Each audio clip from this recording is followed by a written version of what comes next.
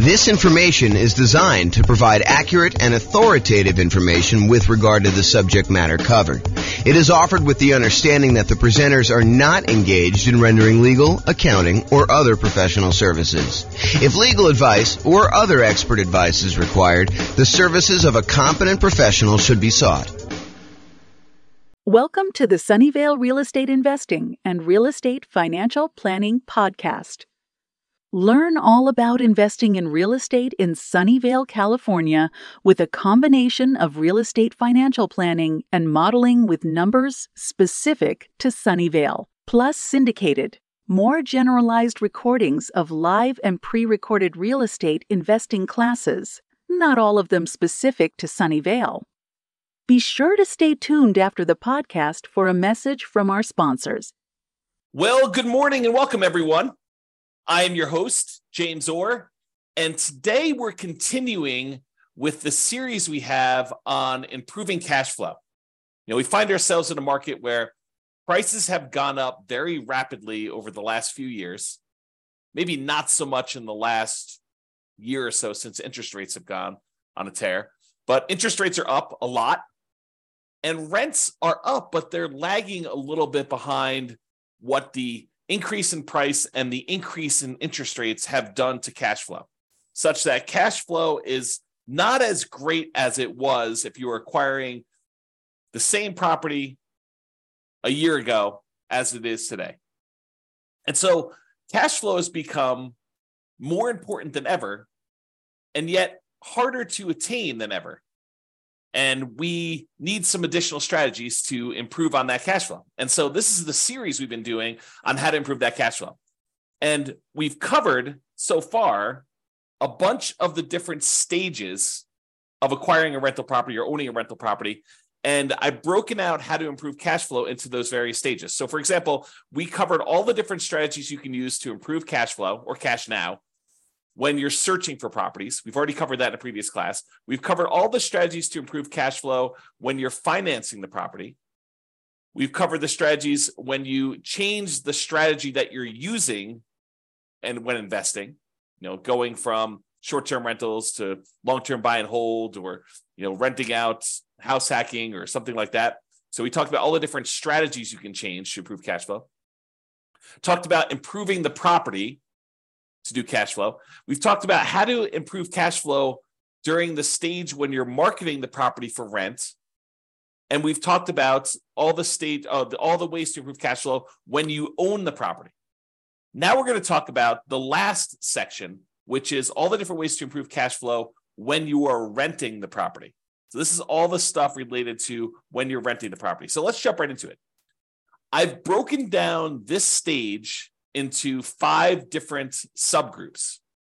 So for example, I have a subgroup for when you add different services, when you add additional services, or when you add done for you services. I have a subsection for charging appropriately, billing back tenants for the things that they really should be paying for, or tiering rent by credit score, or collecting pet rent, things where you are not necessarily charging your tenant appropriately for doing that. I've got a whole section on convenience billing, changing the frequency of when you bill, getting them on or off auto pay, giving them a discount for on-time payment versus charging a late fee, and changing the term of when you do bill as another example of convenience billing. Then we've got a whole section on timing, giving them notice starting early to test high rents and renewing during peak season. And then finally, there's a miscellaneous section for making sure that your tenants have renter's insurance. And so let's jump right into those because I want to make sure we get them all covered, and I have a few things to say about each one. All right, so let's talk about the group of adding services. And I think these two are related. There's the additional services that you can add to offer to your existing tenants where you can increase your rent. So as a really simple example, can I add a high-speed internet and charge extra for offering that as an additional service to my existing tenants? As just one example. Or the second one here is done for you services. Can I offer them a done for them service where they wouldn't have to do stuff anymore? For example, let's say they live in a single family home and normally they would be responsible for lawn care as part of renting that particular property, but we could add a optional or maybe mandatory service for them to have the lawn service taken care of for them for an extra fee. And the extra fee can be more than what the person we are outsourcing it to would charge. There's a little bit of overhead and oversight that you need to do, and a little bit of risk, honestly, that they won't pay, or there'll be vacancy or whatever it is. So you should charge a small premium for offering additional services, additional done-for-you services. But you could do stuff like lawn care or snow removal or house cleaning or whatever other services that they might find valuable based on your knowledge of them as your tenants and what they might want. Okay, so either offer them additional things like high-speed internet or whatever you're doing there, or done-for-you services. The next group is charging appropriately. I don't know how many times I brought clients out to look at a property where the current landlord is not billing back for utilities. They're renting their properties and they're saying, water is included in rent, or electricity is included in rent, when you could measure the utilities and bill the tenants back separately for these extra utilities. So if the clients of mine that are looking at these properties, they see that as a way to immediately get higher rents and increase the profitability of their properties. And so if you are one of those people that are not currently billing back for a utility that is being provided to your tenants, and you're sort of just lumping it in with rent, you may want to break that out separately and charge that back to them, bill back for the services. And these can be things like things that are already included in an HOA fee. So, for example, there are some neighborhoods around here where the homeowners association includes garbage pickup as part of the HOA fee. But garbage service is something that typically tenants would pay for. And so I think you could, and definitely check with your attorney on these things, don't believe me, but I think you can and should break out the cost of what it would cost them to have the garbage and charge that back to offset some of the expense you have as part of the HOA fee that you're already paying to get the tenant to pay for their own garbage service. Or things like in our area, we have a thing called non-potable water, where we can use that water in order to water the lawn. However, it's not drinkable water. It's only used for watering the grass and sprinkler systems and stuff like that. And so sometimes there's an extra fee for use of that water. It's usually cheaper water than getting it from the city that is drinkable water. But your tenant is responsible for watering the lawn, and they should be paying for that service. So you should bill it back. Another example is electricity. Or if you're already grouping water in, if you only have one water tap coming in, you've got a 12-plex. I know a lot of times landlords are saying, hey, look, the water is not metered individually, so I can't go and charge that. No, I think you can actually prorate it. You can make it so that it's divisible by the number of units or by the number of people that live in the unit. Talk to your property manager or your attorney to make sure that that's legal in your particular area, that it's justifiable that you can do that. But I think that's completely valid. What about tiering rent by credit score? It's a controversial one in some ways, right? But if someone has a really, really good credit score, might you give them a discount because they are more likely to pay on time, less likely to have problems with them staying in the property? Or could you say to somebody who applies and you say, look, or normally our credit score cutoff is 650. If you have less than a 650 credit score, we don't usually rent to you. They say, hey, is there anything we could do? My credit score is only 640. And you say, well, I might be willing to rent to you, but I would need to charge either an extra security deposit or an extra non-refundable fee, kind of a risk premium, or, for $50 extra per month in rent, I could see, that being a way to offset the credit score kind of rule there. So you can go ahead and advertise the higher rent for someone who has great credit, and you could tier rent by different credit scores. Now, again, I would check with your attorney. This one seems a little controversial. It's not one I've done. This one could be controversial, though, as far as tiering rent by credit score. What about pet rent? If you allow pets, first of all, I should say this. I don't believe we as landlords can charge a fee large enough to cover the extra costs, the extra damage, that we might see from a pet. I think the extra, whatever it is, $15, $25, $35, $50 a month that you might get for charging extra pet rent for a poorly behaved pet would nowhere near make up for the damage we would have if their pet does damage to the property. In fact, it may not even be covered by their full security deposit. So some people will charge pet rent or a non-refundable pet fee in exchange for them having pet, or both, in some cases. Okay, so can you charge pet rent if someone has pets? Is another way to increase rent on a property. Let's talk about some convenience billing options. For example, some tenants get paid weekly or bi-weekly or monthly. And most landlords offer billing on a monthly basis. However, some tenants would prefer to be charged weekly for their rent. They'd prefer not to have, a really big amount coming out in the first of the month. They'd prefer to have, a certain amount coming out every Monday. And if you just think about it this way, let's say rent is $2,000 a month. And so $2,000 a month, normally if you charge monthly, you'd be collecting $2,000 times 12 or $24,000 a year in rent. But what if you offer the tenant an option? It's their option whether they want to do monthly or if they want to do this new strategy. And you offered to do $500 every week on Monday instead of $2,000 a month. Well, $500 a week, there are 52 weeks in the year. And if I have my calculator out here, let's pull up my calculator. So $500 times 52 weeks is $26,000. So instead of charging them $2,000 a month, you charge them $500 a week. They get the convenience of paying weekly if that's how they prefer to pay. And you actually end up increasing your rent by about $2,000 for the year, or we divide it by 12, about $166 more per month on average. If instead of doing that, you could do it also bi-weekly. You could say every 2 weeks, which is when they might get paid, 2 weeks on the Monday following the Friday payday, give them a chance to have the money hit the account and clear and everything else. And then on Monday, you auto pay for $1,000 instead of the $2,000 a month. Okay, so that's an option. What about auto pay? Auto pay could be considered a convenience. And so you could charge a small fee for auto pay.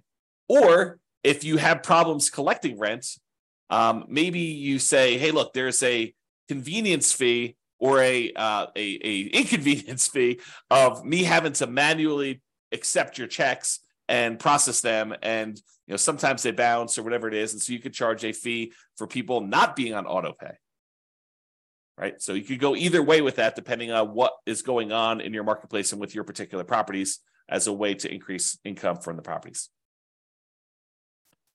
And, some of these strategies, as I think about it, some of these strategies are ways to increase income, but some of them are just to be paid for the time you're spending doing things that you might not have from other tenants. Right? Like if you had tenants that always paid on time, you wouldn't have to worry about charging them, for having to chase them down when their check bounces or, they're late on their payment or whatever it is. So, charging a fee for them manually paying instead of being on auto pay is really just recapturing some of the work you're already doing. It's being paid for the work you're already doing, extra work that you're already doing that if they paid on time wouldn't be an issue. If they were on auto pay, wouldn't be an issue. Instead of having a late fee in your lease, some landlords prefer to offer a discount for on-time payment. So the way that this could work is, let's say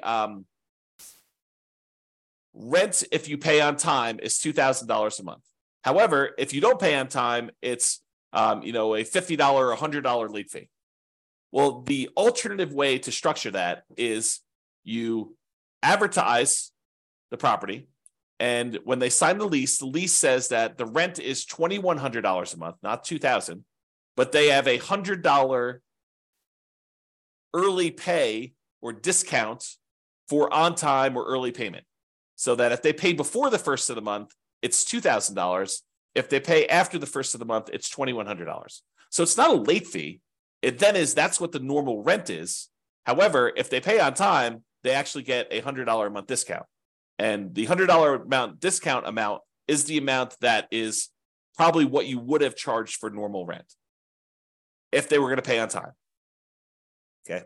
So instead of offering late payments, a fee for late fees, late payment fee, you give them a discount for on-time payments or early payments. What about term? We talked about this in another strategy, but can you change the term of the rental agreement? Are you going to rent to them by the day or by the week or by the month instead of doing a yearly lease? The biggest example, this most common example, is short-term or vacation rentals. Change the business model to be billing at different periods of time. Somebody wants to do a week-to-week lease or a month-to-month lease, you can increase the amount of rent you get. Typically, the shorter the lease period, the shorter time period you have for your lease, the more expensive it tends to be. A daily rental is typically more expensive than a weekly rental. A weekly rental is typically more expensive than a monthly rental, and a monthly rental is typically more expensive than a quarterly rental, and a quarterly rental is typically more expensive than a yearly rental. Think about it that way. All right? So those are the different convenience billing options. What about timing? Using timing in order to improve the rent you're getting a property. So one of the things is giving your tenants notice 60 to 90 days prior to their lease expiration to find out if they plan on renewing and what the renewal amount will be for them. And if they're not going to renew, then being able to start marketing the property early, ideally at least 60 days ahead of the lease expiring, and so that you can test higher rent than you think you might be able to get. And if you don't get any inquiries or calls on that, or any reasonable number of inquiries or calls, within a week or two, then maybe you drop it back down the tiniest bit. But you have 60 days, full 2 months plus, in theory, to be able to market this property before you'd have a vacancy. Now, one of the things we're trying to avoid here is avoiding vacancies. Getting that tenant lined up way before the lease has actually expired and the current tenant is moving out. Now, if the tenant renews, that's great. Then you've got a renewal. You don't need to worry about it. You sign the new lease, 60 to 90 days ahead of time. You get them ready to go for their next year. In most cases, I think rents will probably bump up a little bit, just kind of like cost of living, maybe not to full market rent, but sort of like maybe a halfway of what we saw as a rent increase for the year. That way you don't get stuck 5 years from now with significantly below market rents. You're kind of like increasing a little bit each year. But then if they decide not to renew, then you have this head start to be able to test high rent and test early and lower your rents if you're not getting the responses you need in order to get that property filled before it goes vacant. And then ideally, you want to be renewing in peak season. So schedule your leases to end during peak rental season. And that may be a little bit different depending on what market you're in. In our market here, it's probably in the springtime, kind of like spring to early summer, like May. So schedule your leases to end during peak rental seasons. You don't want a lease to end between Thanksgiving and Christmas in most cases. So what if you have a tenant that gets evicted and they happen to have the property vacated, right after Thanksgiving? Do you do a year lease from Thanksgiving?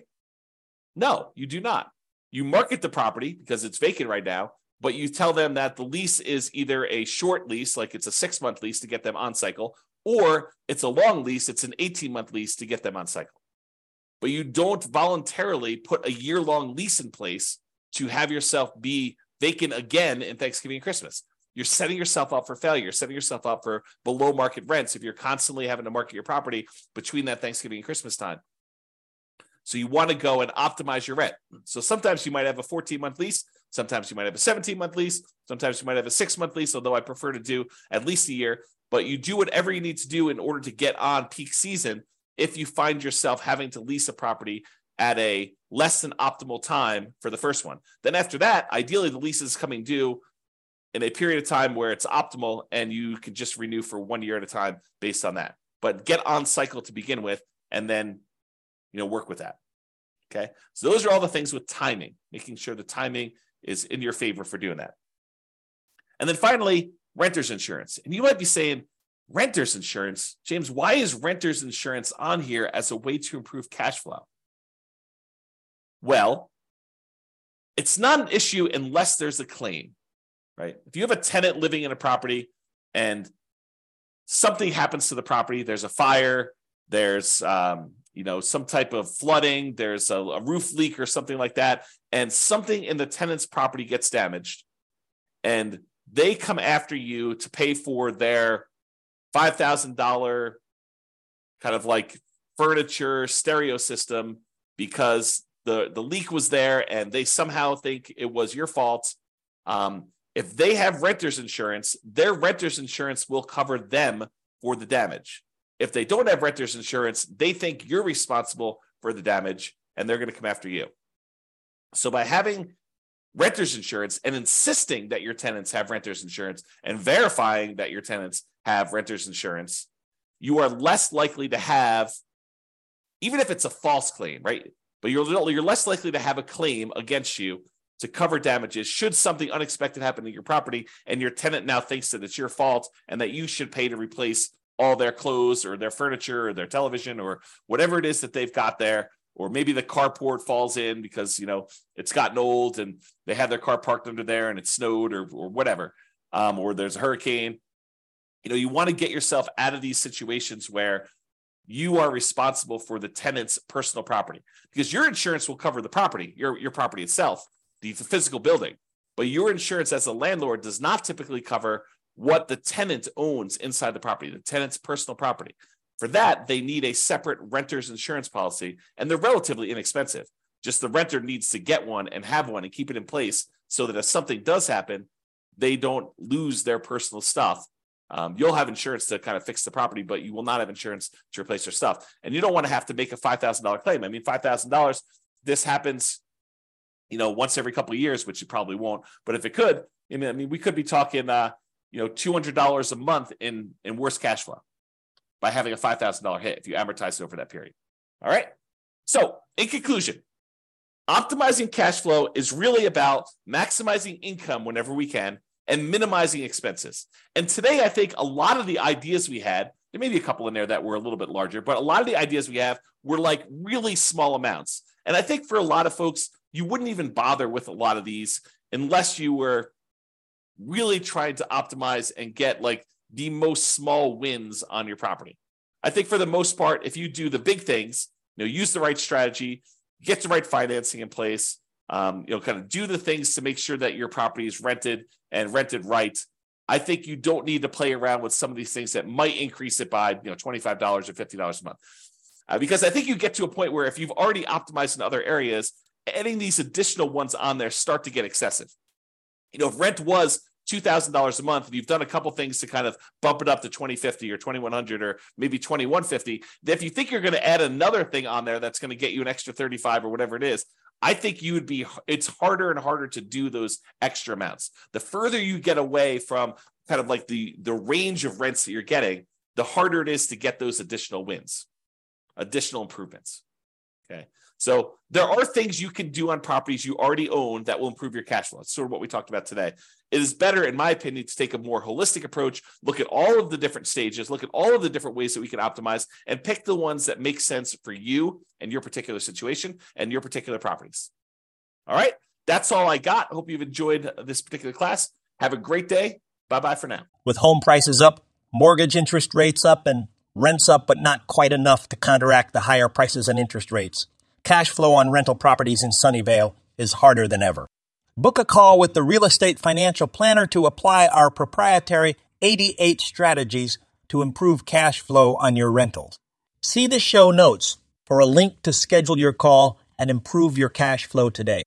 If you're a real estate agent, lender, or professional in Sunnyvale that wants to help our real estate investor listeners, consider reaching out to learn about collaboration opportunities with this podcast. We'd love to add more value to our listeners by having you assist our investors buy, sell, and finance their real estate investments. See the show notes to schedule a call to discuss collaboration opportunities.